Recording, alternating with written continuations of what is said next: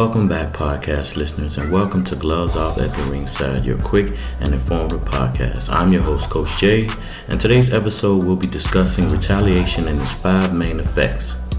So we're going to be covering escalation of conflict, deterioration of relationships, negative emotional impact, legal and professional consequences, and hindrance to conflict and resolution. So sit back, enjoy, get a nice cold drink, get a cozy spot, and let's dive right in. Retaliation. Simply put, it is the act of seeking revenge or taking revenge in a response to a perceived wrongdoing. It can occur in various contexts, such as personal relationships, workplaces, or even a large scale like international conflicts. While retaliation might seem like the natural response to protect oneself or restore justice, it often comes with its own set of negative consequences. The first negative effect of retaliation is escalation of conflict. Retaliation typically perpetuates a cycle of escalating conflict. When one party seeks revenge, it often provokes the other party to retaliate in return, creating a never-ending loop of back and forth actions. This cycle can lead to an increased hostility and make it harder to find peaceful resolution. The second negative effect of retaliation is deterioration of relationships. Retaliation can severely damage relationships. In personal or professional settings, responding to perceived wrongdoings with revenge that can erode trust, foster resentment, and create a toxic environment. It becomes difficult to rebuild relationships once retaliation becomes the norm. The third negative effect of retaliation is negative emotional impact.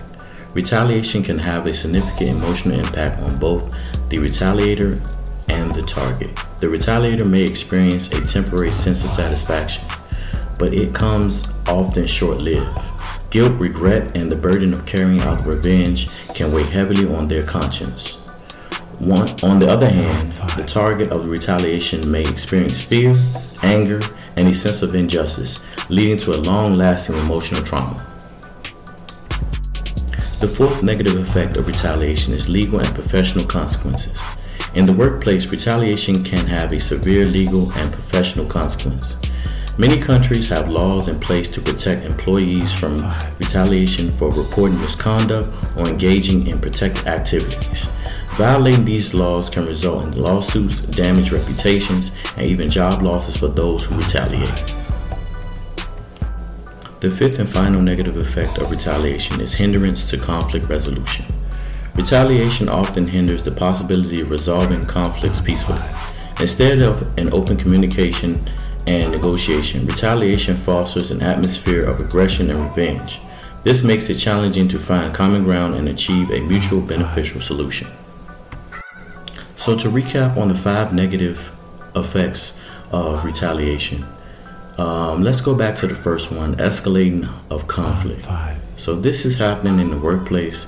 Always try to find a way to de-escalate the conflict. So basically, try to find ways where you can create possible solutions that can end the back and forth actions. And also find a way to decrease hostility to make it a lot easier and peaceful for resolution at the workplace or wherever it is that may be going on. So just try to eliminate all the escalation of conflicts by having a mediation, having some kind of sit down and talking to whoever it is it may be, where you can come together for a peaceful solution. Always remember that retaliation, the second effect, deterioration of relationships, that's all retaliation can do. That's the main important thing, because it's in a personal and professional setting. And if you perceive somebody's wrongdoing, see, perceive is perception. That's just something like just not having proven facts. You just going off what you see, so you don't know exactly. But if you have a perception of someone's wrongdoing, and that pretty much can erode trust, fosters resentment, and create a toxic environment. So just try to avoid from all perceptions when it comes to retaliation. Most importantly, always have a clear head when you have to think about retaliation. Now, retaliation is something that you should be thinking about, but think about it first before you actually do it. And if it is, just have a clear head, because any negative emotion can impact guilt, regret, and it also is a burden that you have to carry out, and that's like a heavy weight on your conscience. So you want to have a clear conscience. You don't want to carry a heavy burden of resentment or guilt, or regret because you want to retaliate on someone. And make sure, like, just be careful what you're doing, because that's a long-lasting emotional trauma for that person as well as yourself. All in all, always be careful, because there's legal and professional consequences with retaliation.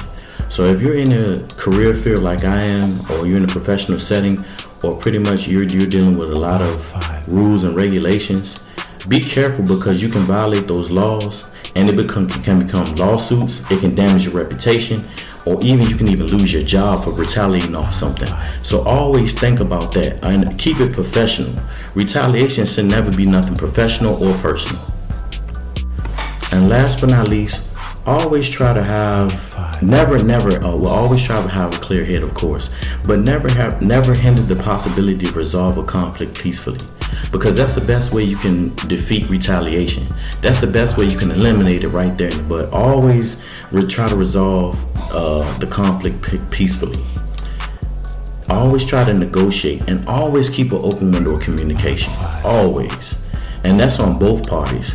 And then when you have an open window of communication and you can resolve the conflict peacefully, find a common ground so you don't have to revisit that retaliation or that perception about anybody or anything, throughout your career. So all in all, just go over these 5 effects that'll help you become a better person, because you should never have to want to retaliate on somebody about anything in life. And that concludes my discussion on retaliation and its effects. It's important to remember that retaliation rarely leads to a positive outcome. Seeking alternative solutions such as open dialogue, mediation, and seeking professional help can often result in more productive and lasting resolutions. Thank you for tuning in to Gloves Off at the Green Side. If you found this episode helpful, be sure to subscribe for more informative content. Until next time, take care and be mindful of the consequences of retaliation.